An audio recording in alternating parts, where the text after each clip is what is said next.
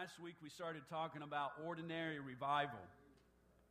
And again, in case you weren't here, just to reiterate, we're not talking about the revival itself being ordinary, but we're talking ordinary as in you and I, as in regular people, if you will, and revival taking place, not just through the select few that perhaps we even think of when we think about the early church, the Peters, the Pauls, the James, the Johns, those that we know their names, but we know that revival took place throughout the world with those men, but not just because of those men. Okay, so we are not negating anything that those men did and trying to belittle that at all, but we recognize and realize that those men could not be everywhere at the same time. We recognize that they could not by themselves have the revival that took place. Of course, we know the Holy Ghost, the power of God, was the driving force behind it, but there were countless people that we just hear their names throughout Scripture and know little about them, or thousands upon thousands of people that we do not even know their names and yet had an impact upon revival in their community. And last week we looked at, if you would, ordinary revivalists. We talked about Aquila and Priscilla, who were a part of starting 2, perhaps 3 churches out of their house. They lived with Paul. They allowed him into their house. They showed Apollos a more excellent way. They were teachers. They were just ordinary revivalists willing to do whatever they could to see the kingdom of God advance. We looked at Lydia, who was a wealthy woman in Philippi, and we learned how that there was no place for her to worship or do what she felt to do in her heart. And so we find Paul. We read where he comes to the town of Philippi, the city of Philippi, and he goes down to the river where he finds Lydia and a few women. And it challenges you and I that even though the way may not be easy to accomplish what we feel in our heart God is calling us to do, that there's a river that we can find. There's a way that can be made to do what God is calling us to do. We can't allow the circumstances to dictate whether we live for God, whether we fulfill His will or purpose. It may not be convenient down at the river, but she was willing to do whatever it took in that city, and we see a church arising in that community. And then we ended looking at the ordinary revivalist Stephen, who we learned was little more than a food pantry worker in his station and in his office. He handed out and distributed to the widows and to the poor clothing and food. And yet we find that in that food pantry setting, that Scripture tells us that he worked miracles and wonders. In fact, he is the first person recorded outside of the apostles to be seen as doing miracles and wonders. And we see that from a lowly position that we might call it, even though we say every place is important, still we somehow manage to find lowly positions. In the lowly position of a food pantry, we see revival begin to hit. We see something begin to happen because Stephen determined it doesn't matter if I'm full of the Holy Ghost and I'm a wise man and I've got all this stuff going on and they've stuck me in the food pantry. It doesn't matter where I am or what I'm doing. I'm going to see something happen in my ministry. I'm going to see something happen where God has placed me. And so the challenge is to you and I, no matter where we are, no matter what our work situation, our ministry situation, whether we feel large or important in the kingdom of God or whether we feel small or insignificant, that has nothing to do with whether God can move through us, that whether God can minister through us, whether amazing miracles can happen through us in our lives. And so we saw these ordinary revivalists. And as I began looking at the book of Acts and I know there's the things that we know, that there was prayer and fasting and the continuing of the apostles' doctrine, and this is not to discount any of that, because these things happen because of that as well. So these are not in place of, but there seems to be some other things that possibly were taking place, and I was drawn to a passage that we're going to read here in just a few minutes. But we find... This week we're going to be looking at not ordinary revivalists, but we're going to be talking about in but not of. In but not of. We find throughout the book of Acts and many of the other books of the New Testament that the church was making a strong impression upon the Roman world. That's right. It may have just started with 120 people hidden in an upper room, and make no mistake, they were kind of hiding up there.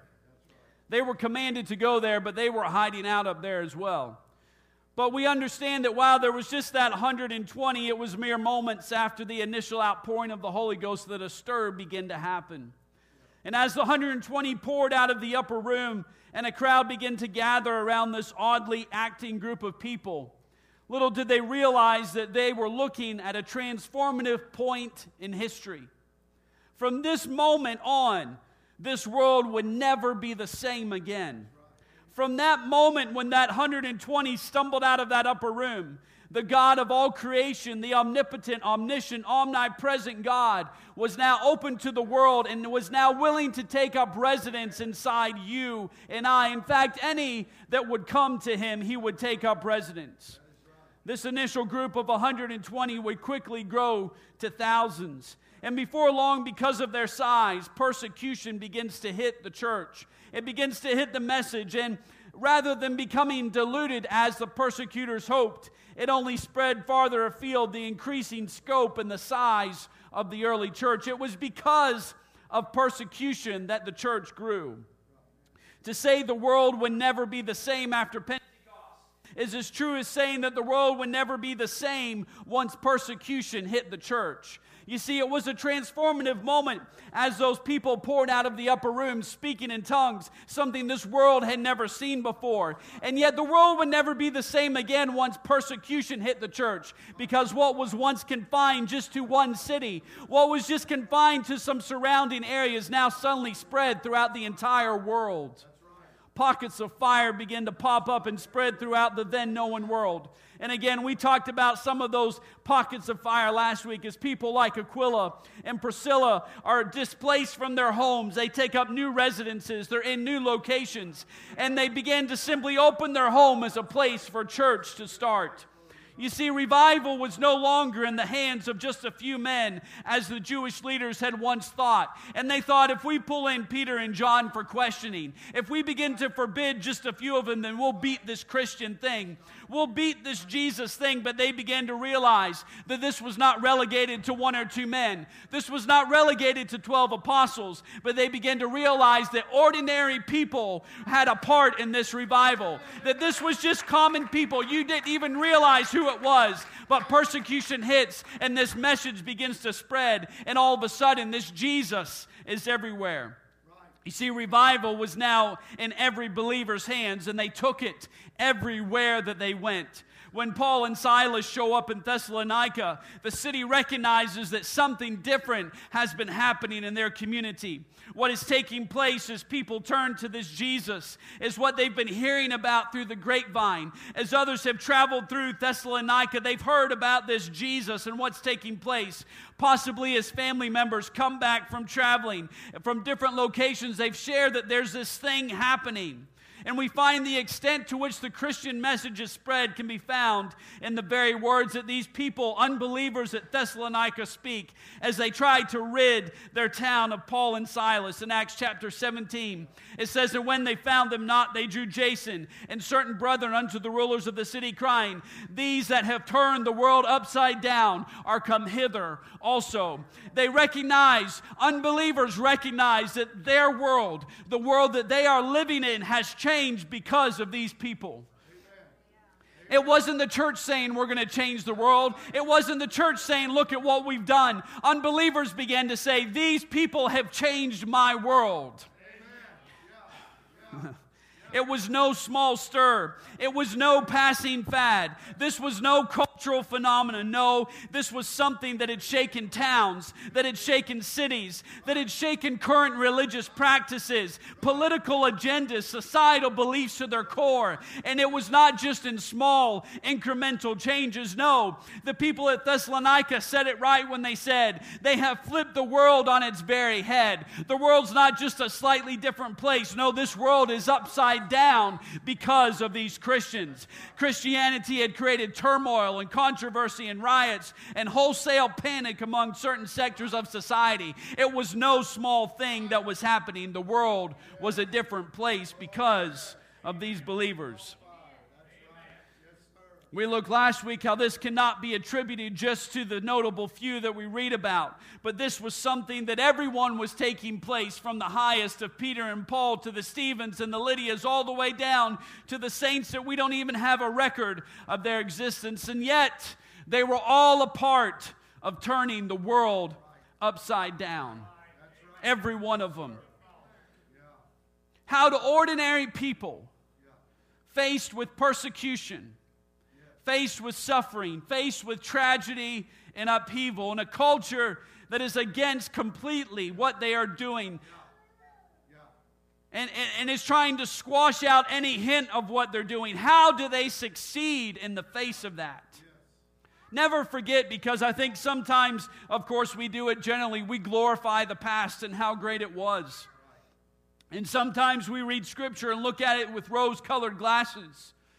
But I don't want you to forget what kind of society and culture they were living in. How could these ordinary people stand up to the immorality, the perverseness, the wickedness of the ancient culture that was Rome, where their very lives were threatened? We know about Saul.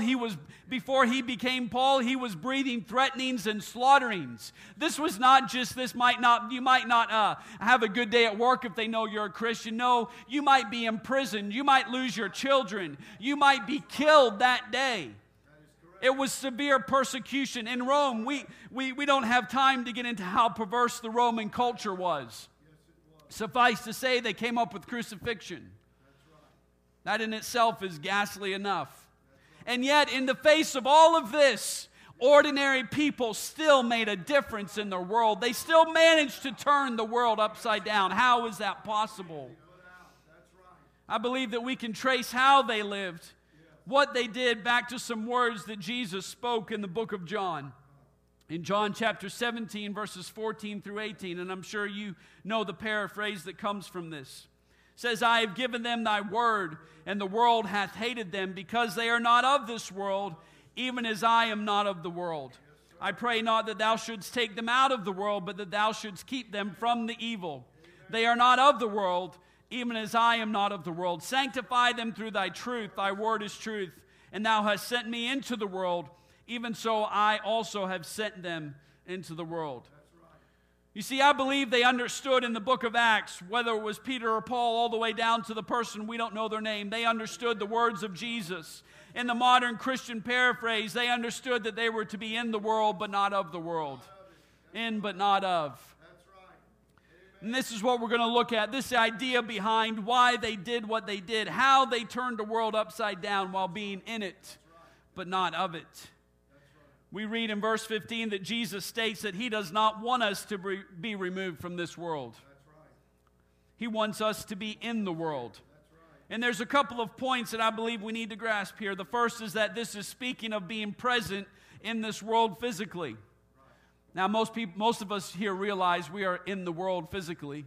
There may be a few select of us that we wonder about what planet they're on.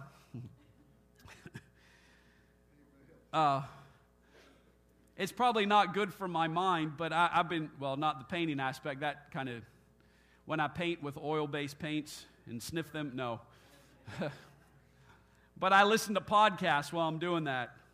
I just like, and it's not like bad podcasts, it's just like strange stuff. I listened to one talking about how we could harness the power of the sun by pulling apart the planet Jupiter and using its resources to build. That's pretty strange. That's another planet right there, but that's a good podcast. So the first is that we understand that he is speaking of being present in this world physically.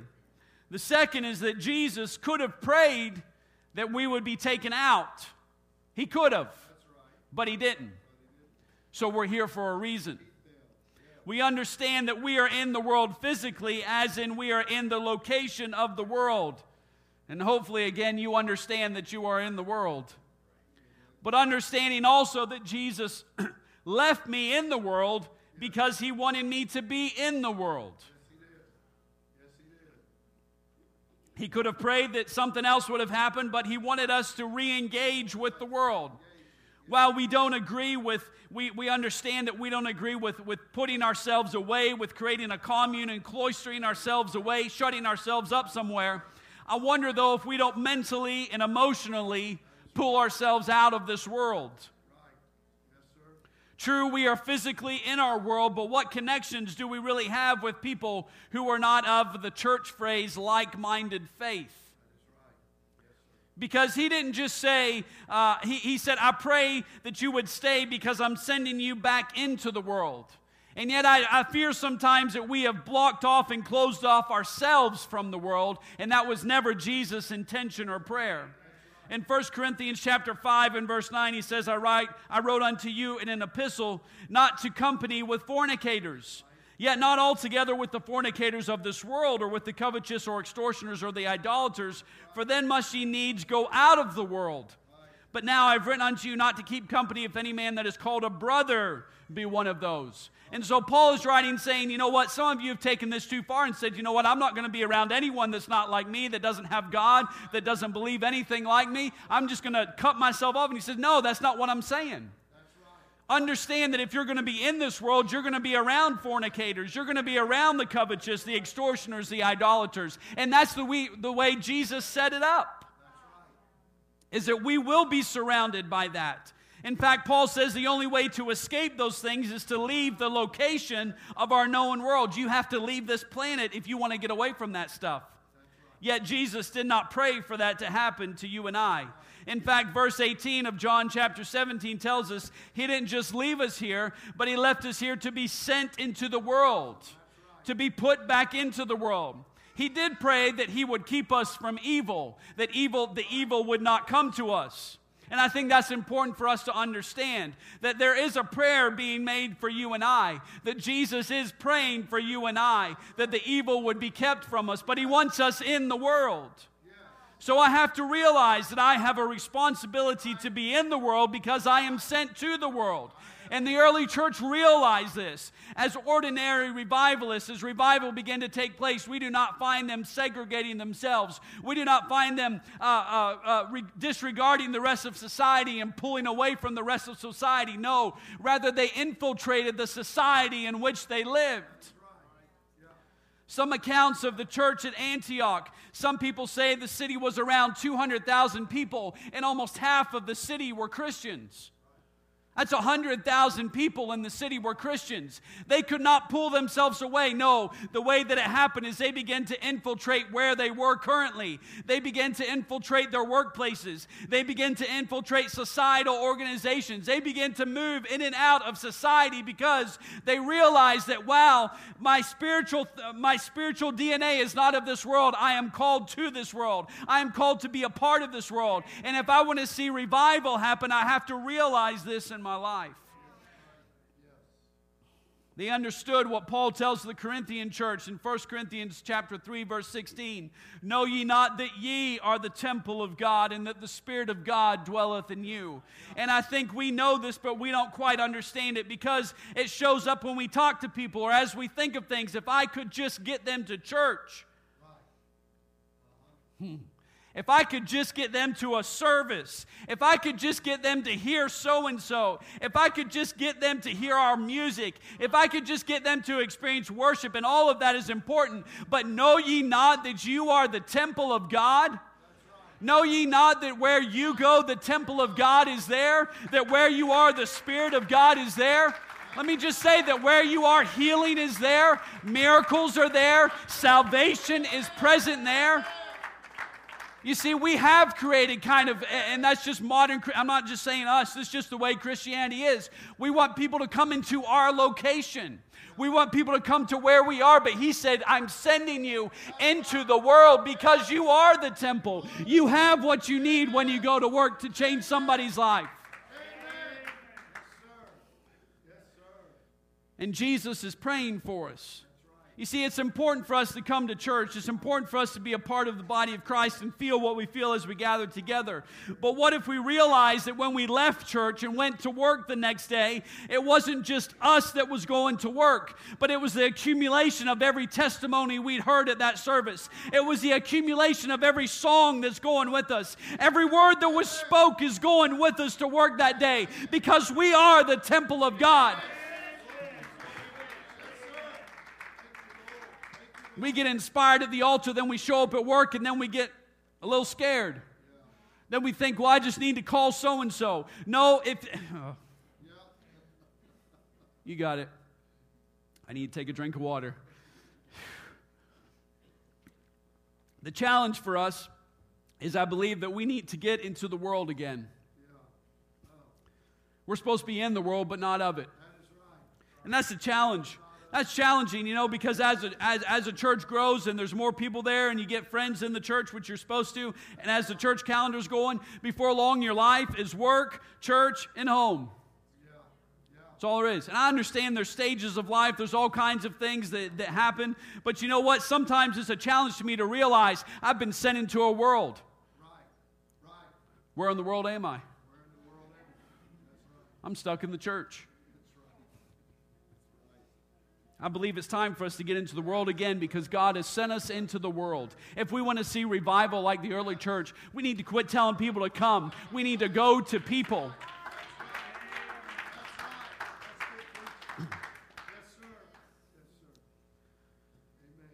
Well, someone's interested in the slide that I posted on Facebook. Just a minute. No, I'm joking. I'm in the world. I was actually checking to see what time it was. Praise the Lord for Kim, whoever that is. Jesus also tells us in this passage in John, I'll flip the phone over, in John chapter 17, that although we are physically in this world, we are not to be of the world. So we are supposed to be in the world, but not of the world, even as he was not of this world. We understand that Jesus was in this world. We understand all the physical things that happened in his life, that it was real miracles that took place in the real world in real people's lives. But he was not of this world. He states that while we are to take the light into this world, we must recognize that there is a difference between who we are as those that have accepted redemption into our life, accepted salvation into our life, and the world. And also that the world should recognize that there is a difference between us. That's very important, and that can be difficult sometimes. Because I don't care what anyone says, there's very few people in the world that do not like to be accepted. In fact, most people that say that they don't care what people think and they don't care whatever, they're saying that because they want people to think that they're a person that doesn't care what people think. I'll do whatever I want. Well, you just want people to think you're whatever. If you didn't care, you wouldn't even say, I don't care what people think. You just go do it. Yeah, you put it on Facebook.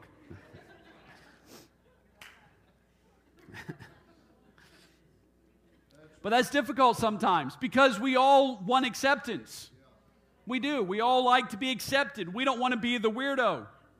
Well, some people thrive on being the weirdo, but the gospel message naturally creates a separation between light and dark. The gospel separates me. When I go through a new birth experience, whether I like it or not, I'm separated. And the trouble is sometimes we just want acceptance, not separation. It's not that we want to give up God and quit church, and we don't quit believing in the gospel, yet sometimes we want just a little acceptance. That's right. We don't want to be viewed as the odd one, the strange one, the weird one, the penny. That's the Pentecostal, for those of you that don't know. How many of you ever thought in your own mind or even said, I just want people to see that I'm normal? And what's your basis of normal? Like them. Like them. I just want people to see that we're normal. I just want them to come to church and see we're normal. As compared to what? The world? That's the problem.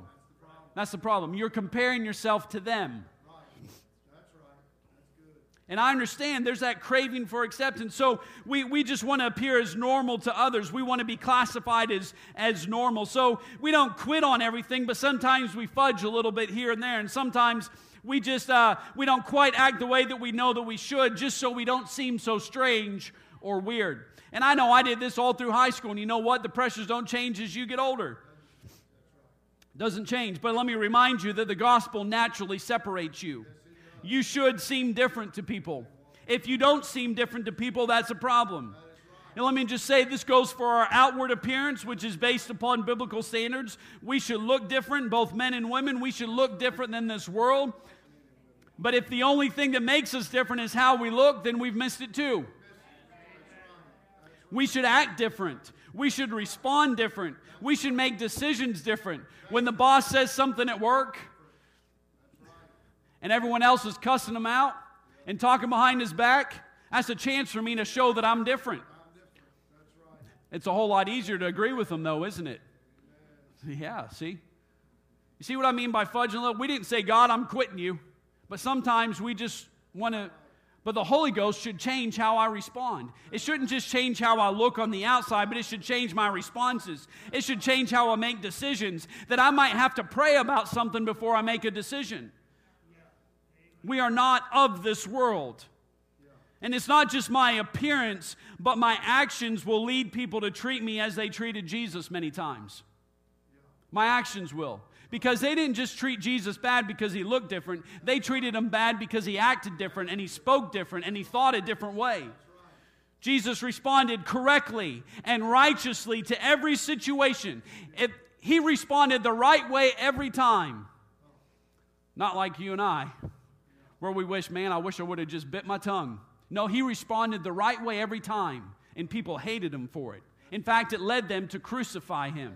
And yet I wonder why some people don't like me, because I'm trying to live right. I wonder why some people think I'm nuts or I'm crazy. They crucified Jesus, who responded the right way every time.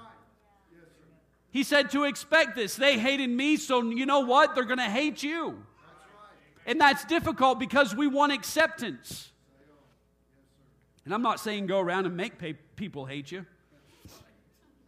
That'd be kind of fun. No, just for a day or so. I'm going to say whatever comes in my head today. The early church realized this about Jesus. They realized that not everybody liked or accepted because many of them had gone through the experience of his crucifixion. They were there when all of that happened. And so they didn't count it strange when negative or bad things began to happen in their life because they were living for Jesus. They didn't lose faith in God. They didn't quit church. They didn't question their life because Jesus clearly stated that people didn't like me, so they're not going to like you either. But what does it mean to not be of this world? Now, this is part of how the early church turned their world upside down, I believe. One author stated, what not of this world means they must not be like the world, nor get their spirit, standards, and message out of the world. Not get their spirit, their standards, or their message out of the world. You know what? There's a number of ways that we're not supposed to be like the world. We're not like the world in our perspective, because you and I understand that there's something more than this temporal earth. There's something eternal that we are striving for, that just what I see here on earth is not all there is. My perspective is different. I see things from a heavenly perspective. I'm not like the world in my treasures because I understand that my treasures are not of this world, that I'm storing something up greater than anything I can accumulate here on earth, greater than any power or money could buy on this earth. My treasure is different than this world. I understand that my weapons are different than this world. It's not sticks and stones or words that I use, but no, the weapons of our warfare are not carnal, but they are spiritual and mighty to the pulling down of strongholds. I understand that I can't just say words and fix it. I might need to go to my knees in prayer about a situation, because the way I fight things is different than the world fights things. I understand that my power is different. I don't trust in the same power source as this world. In fact, Scripture says some trust in chariots and some trust in horses, but I will trust in the name of the Lord our God. My power source is different than this world. My peace is different than this world. Scripture tells us, my peace I give to you. Not as the world gives, do I give to you. I understand that there's a peace I can have in my life that passes all understanding. There's something that this world cannot give to me, and that's peace in my life. They can try and talk it out and work it out, but there's a peace that comes only from God. I understand that I'm not like the world in my citizenship. I understand that I'm a stranger and a pilgrim here on earth. For here we have no lasting city, Hebrews says, but we seek the city that is to come. I understand that I can get all caught up in a bunch of stuff, but my citizenship is ultimately in heaven. I belong to a different country. I belong to a different nation. I have a different king, a different authority in my life.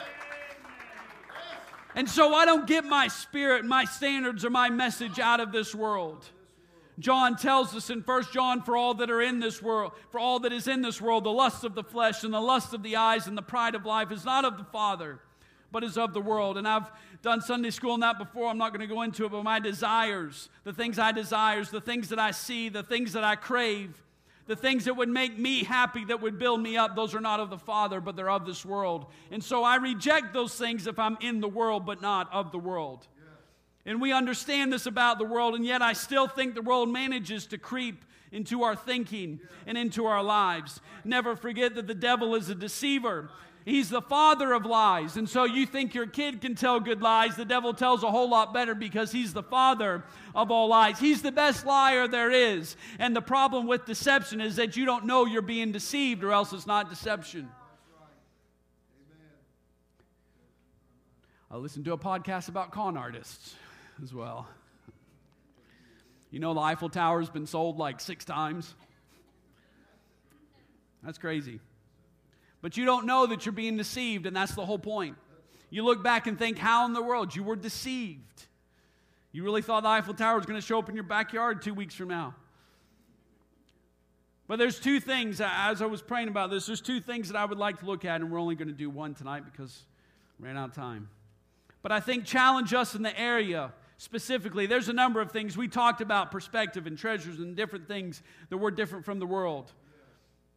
But there's a couple of things I believe that begin to creep into our thinking that we're not a part of the early church, and we're a part of ordinary revival, things that you and I can be a part of to see revival happen.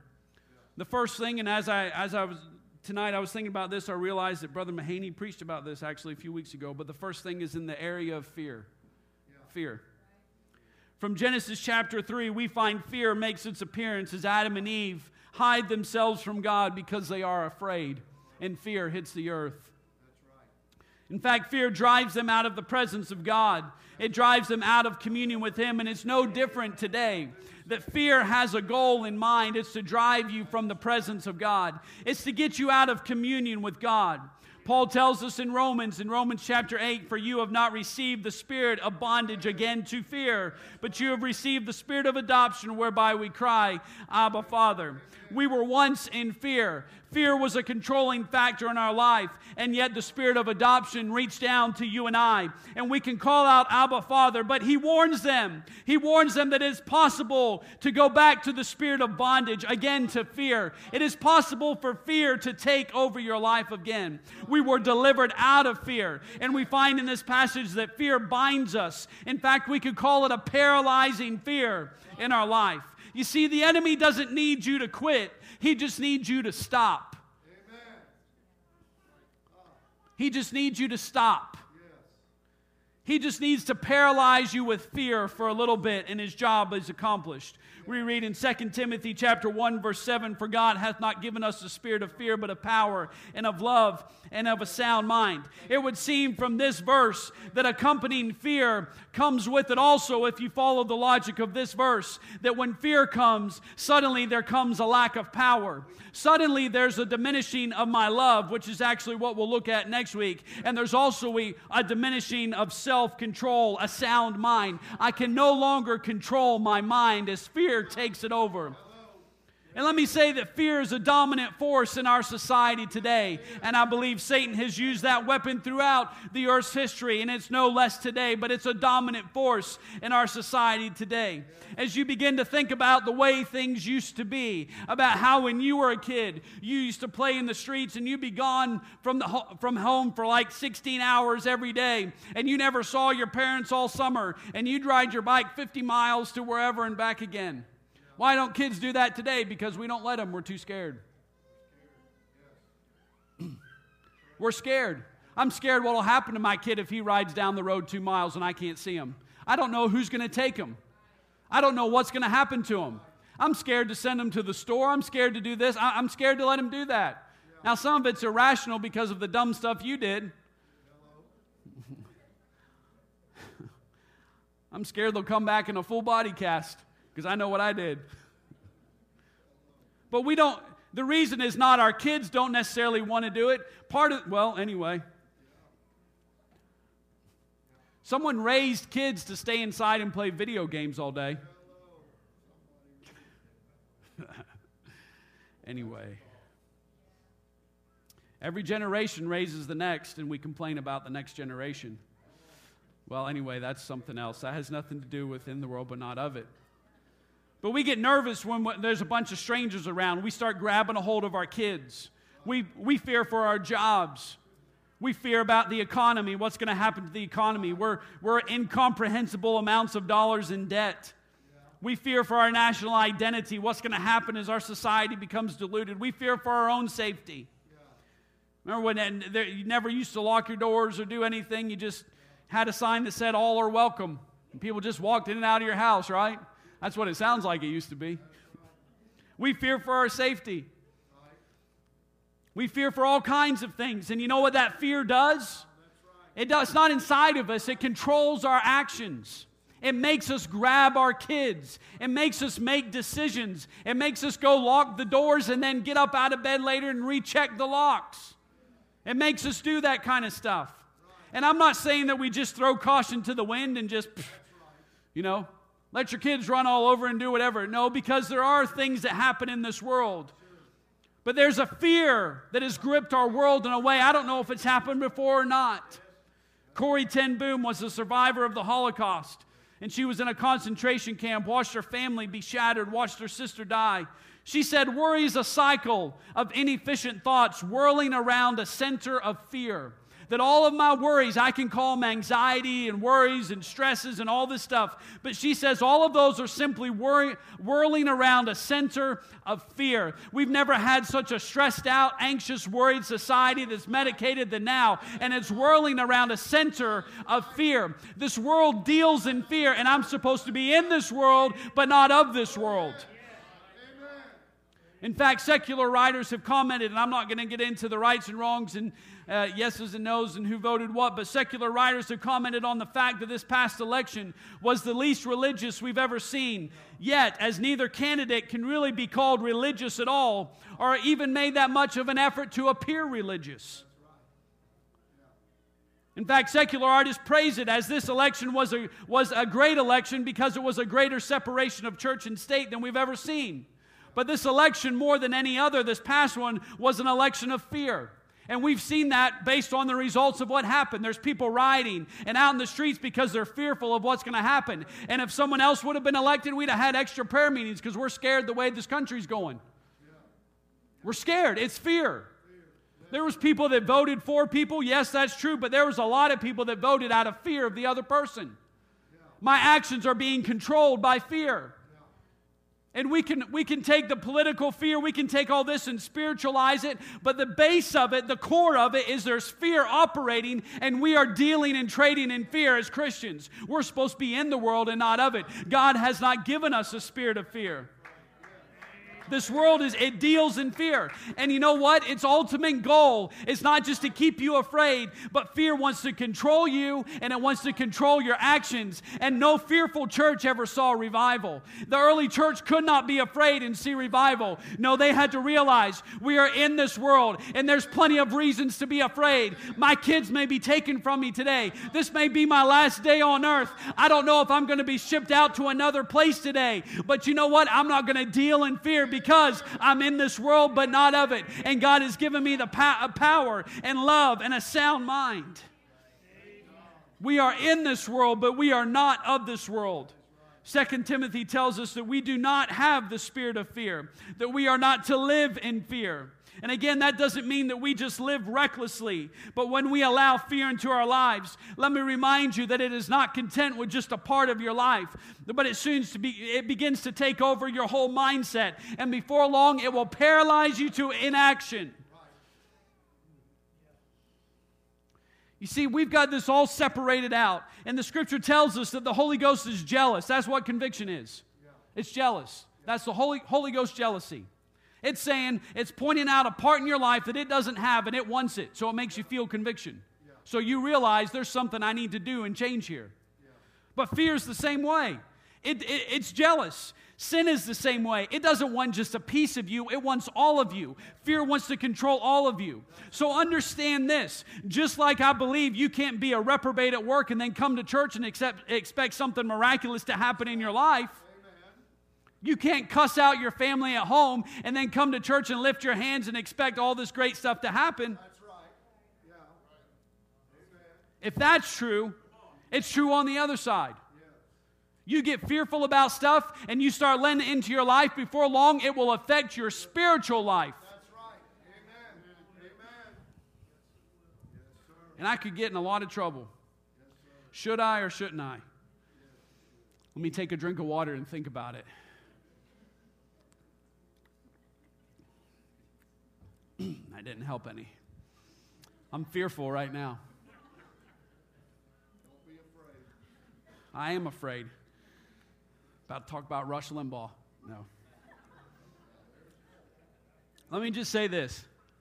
I won't preach it. I'll just say it. That way it might not even make it onto the CD, and you can forget about it real easy. But when you've spent the last 10 years of your life listening to political prognosticators telling you about how bad and how awful it is, and you start living in fear politically, it's not going to stay in one spot of your life. You're going to start being fearful in a lot of areas of your life, because fear is not content with one part of your life. I'm not saying you shouldn't care. That's not what I'm saying. But when you begin to let that stay and marinate and stay, you know what? Anyway, the pastor's there. You can talk to him afterwards. I like it. So there was a church that had the option of being fearful. That really, if you would, had every right, if you would say, to be fearful. And yet instead we see a world that's turned upside down. They didn't live in fear. They didn't have the spirit of fear. They didn't allow fear to enter into their life. Hebrews chapter 2 and verse 15 says, "And deliver them who through fear of death were all their lifetime subject to bondage." It's speaking here of a group of people that had a fear of death. And it was a fear of one thing. It wasn't a fear throughout their entire life, yet somehow their lifetime became subject to bondage. I wonder how many spiritual things are in bondage in my life because of fear in other parts of my life. I've let fear of this take control. I get so freaked out about my kids that I can't let them do anything. And again, I understand that I've got kids. I don't want bad things to happen to them. And I'm fearful of this. And I'm fearful, what if this happens? And what if this takes place? And what if this happens? And you know what? I wonder what spiritually has been bound in my life, because fear is in my life. The early church had every reason to be afraid. They weren't facing issues of health care and national debt. They were facing issues of imprisonment, exile, and death. And they had every reason to allow fear to begin to squash the revival that was happening. And yet, in the midst of this, the church grew and the church flourished. They realized that fear was being pushed upon them, but they would not succumb to the fear that the world was trying to put upon them, because they realized that while I'm in this world, I'm not of this world. Acts chapter 5 and verse 29 says, "Then Peter and the other apostles answered and said, 'We ought to obey God rather than man.'" And you know what the men were trying to do? They were trying to scare them into not preaching. They were trying to scare them into not preaching the Word of God. And they said, "You know what? You can try and push your fear on us." And you know what they did? They left that meeting and they went to a prayer meeting. And they didn't pray, oh Lord, what are we going to do? Oh Lord, take away our fear. No, they prayed, Lord, give us boldness, because we know fear is not an option. Lord, help me to be bold to obey what you've said, to cast aside the fear, because there's something greater taking place. And again, you can be concerned about some things, but you cannot allow fear to begin to govern your life. Never forget that this world deals in fear. It uses fear, but you are not of this world. 1 John chapter 4 and verse 18 says, there is no fear in love, but perfect love casteth out fear, because fear hath torment. He that feareth is not made perfect in love. That word perfect, you've heard me say it a bunch of times recently, is that word teleos, meaning that love has an end that it's working towards. It has an end in mind. It's working for something, and it's working to eradicate fear in my life. Another way to say it is that mature love casts out fear. Perhaps I just need to mature my love. Perhaps I need to work on my love, and it will cast out the fear.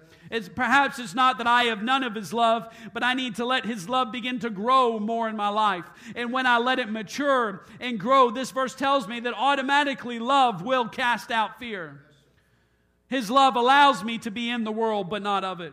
It allows me to leave a Jewish council that's commanded me not to speak of Jesus anymore and then go have the prayer meeting for boldness. It allows me, as Paul did, to shake the serpent off that came out of the fire off of my hand and continue on like nothing happened. It allows me to face all that Paul faced, and then Paul says in Acts 20, but none of these things move me. Nothing moves me, neither count I my life dear unto myself, so that I might finish my course with joy. You know what? I wonder how many things are moving us in this world. It's fears coming at us. It's bad stuff this and bad stuff that, and you better watch out, and this is going on. But Paul said, I'm not going to be scared of any. None of these things are going to move me. I'm not ignorant of them going on, but they're not going to move me from what God wants me to do. They're not going to move me from the course He has put in my life. How do I get rid of fear while living in a world of fear?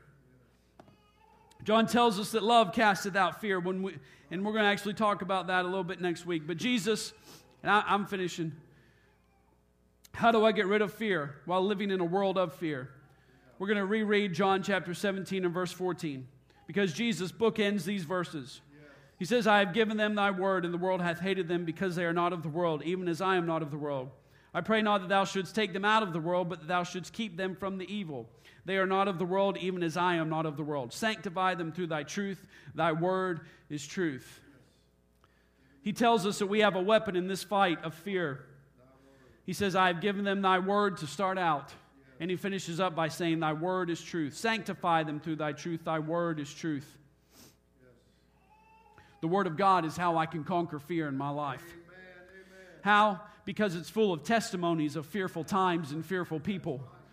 I can open the Word of God and I can read how Joshua is faced with an insurmountable task that he didn't really seem prepared for, of leading a nation of millions of people into a promised land. And the promise wasn't one that had even come to him, but the Lord speaks to him and says, Joshua, don't be afraid, but be strong and of a good courage. I'm going to be with you. I can open the Word of God and I can find Daniel in the lion's den faced with certain death, and yet I find the testimony of God delivering him. I find the story of a young boy called David facing Goliath, and there had to be some amount of fear, but I see God's grace and mercy delivering David as he courageously faces Goliath. I read about the apostles who face persecution and death and martyrdom, and they do it joyfully. They do it accepting what God has brought their way. I find stories of people being in prison, and I read the scripture and I see how fear can be handled. I see how that fears would start to arise, and I see how they wouldn't fall, how they wouldn't back down, how they wouldn't go back into that bondage of fear. He has given me the Word of God. That's why you need to read the Word. That's why you need to hear the Word, because I'm in the world but not of it. This Word tells me how I can live unfearful in this world. It's not just words on a page. It's not just something that we should hear preached about at church, but it has a purpose in my life. And the purpose is Jesus knew. He said, you're not of this world spiritually, but I'm sending you back into the world. But you're not alone. I've given you my word to go with you. I've given you testimonies of fearful people in dire circumstances, and I've shown you how you can conquer fear. I've shown you how you can live more abundantly. I've shown you these things. And the early church realized it. Regular people like you and I realized it. This was a part of the ordinary revival. People not living in fear. They realized they were in the world, but not of the world. As we stand this evening, 2 verses.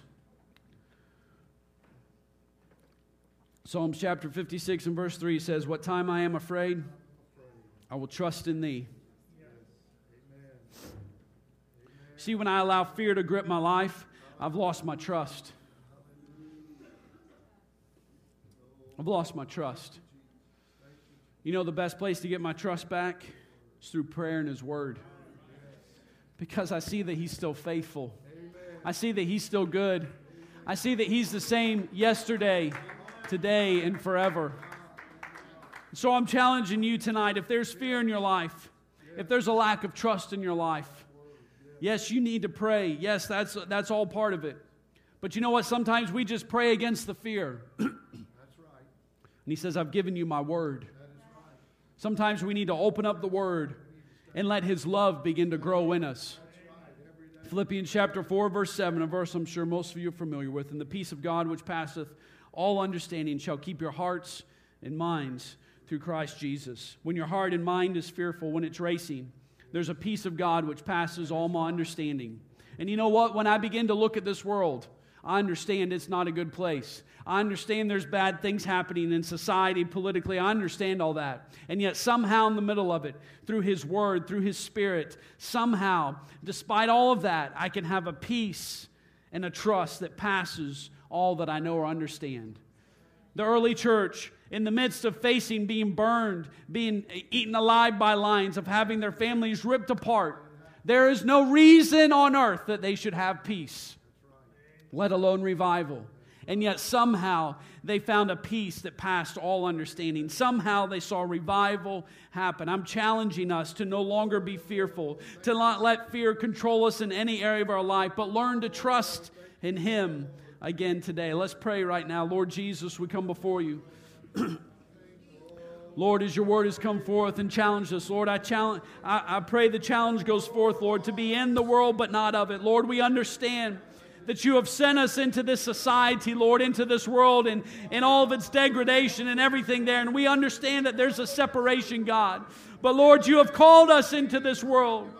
And Lord, help us to realize that there's some things that we don't need to pull back out of this world, God. We don't need to pull fear back out of this world. We don't take our livelihood, our way of thinking from this world. But Lord, we understand that there is perfect love that can cast out all fear. Lord, it doesn't matter what the fear is, your love can cast it out. Lord, I can trust in you, God. If it's fear about my family, God, about what's going on, if it's financial fears, if it's just worried about the country and whatever's going on, Lord, you can cast out every single fear in my life by your perfect love. Lord, reveal your love to us again tonight, God. Lord, open our eyes to see your love, God. Lord, that as much as we care, as much as we want to see things happen, Lord, you love so much more. You care so much more, God. And so we can trust you with our life. We can trust you with our kids, with our finances. Oh, in Jesus' name. In Jesus' name. I thank you, Lord Jesus. I thank you, Lord Jesus. I thank you, Lord Jesus. I thank you, Lord. Amen. I pray you understand that I'm not saying don't be concerned. But it concerns me when fear begins to grip us in such a way. And I'm concerned about our nation. I'm concerned about the way things are going. But let me just say this. It doesn't matter who won the last election or who wins the next. You know what I'm going to do? I'm going to trust God. He's got it in His hands. That doesn't mean I neglect to do what I can do. That doesn't mean that at all. But I'm not going to let it control. That is right. Amen. Anyway, Amen. you know what? If they take away and we're no longer a charity and we all got to pay taxes, you know what? He's in control. You know, there's people around this world that meet in secret. That's right. That's right. And you know who's in control? God. You know what the greatest revival in the world going on right now, where that is? It's in China. Completely illegal to be a Christian. And the greatest revival. That's right. I'm finishing with this, I promise. It wasn't from a podcast. It was from a book about people who'd been persecuted. It was interviews with people who had lived in persecuted countries. It was a phenomenal book. It's called The Insanity of God. How does God allow this to happen to his people? And this one, there's a bunch of statements, but this one statement, it was a guy that had lived in Russia his whole life through all persecutions when it was illegal to do anything. And the interviewer said, at the end of the interview, he looked at me with tears in his eyes and he said, what you have in, let me get it right and I'll forget it. Don't lose in your freedom what we gained in our persecution. Meaning you have absolute freedom. You can trust, you can do whatever you want. But yet somehow in our persecution, when we should have been quitting on God, we had a greater trust, we had a greater faithfulness. He said, don't lose in your freedom what we gained in our persecution. And yet we allow fear to control us. God has not given us a spirit of fear. I'm going to do whatever God's called me to do. I'm not going to let fear quell the revival that God has for us. It doesn't matter anyway. Thank you, Lord Jesus.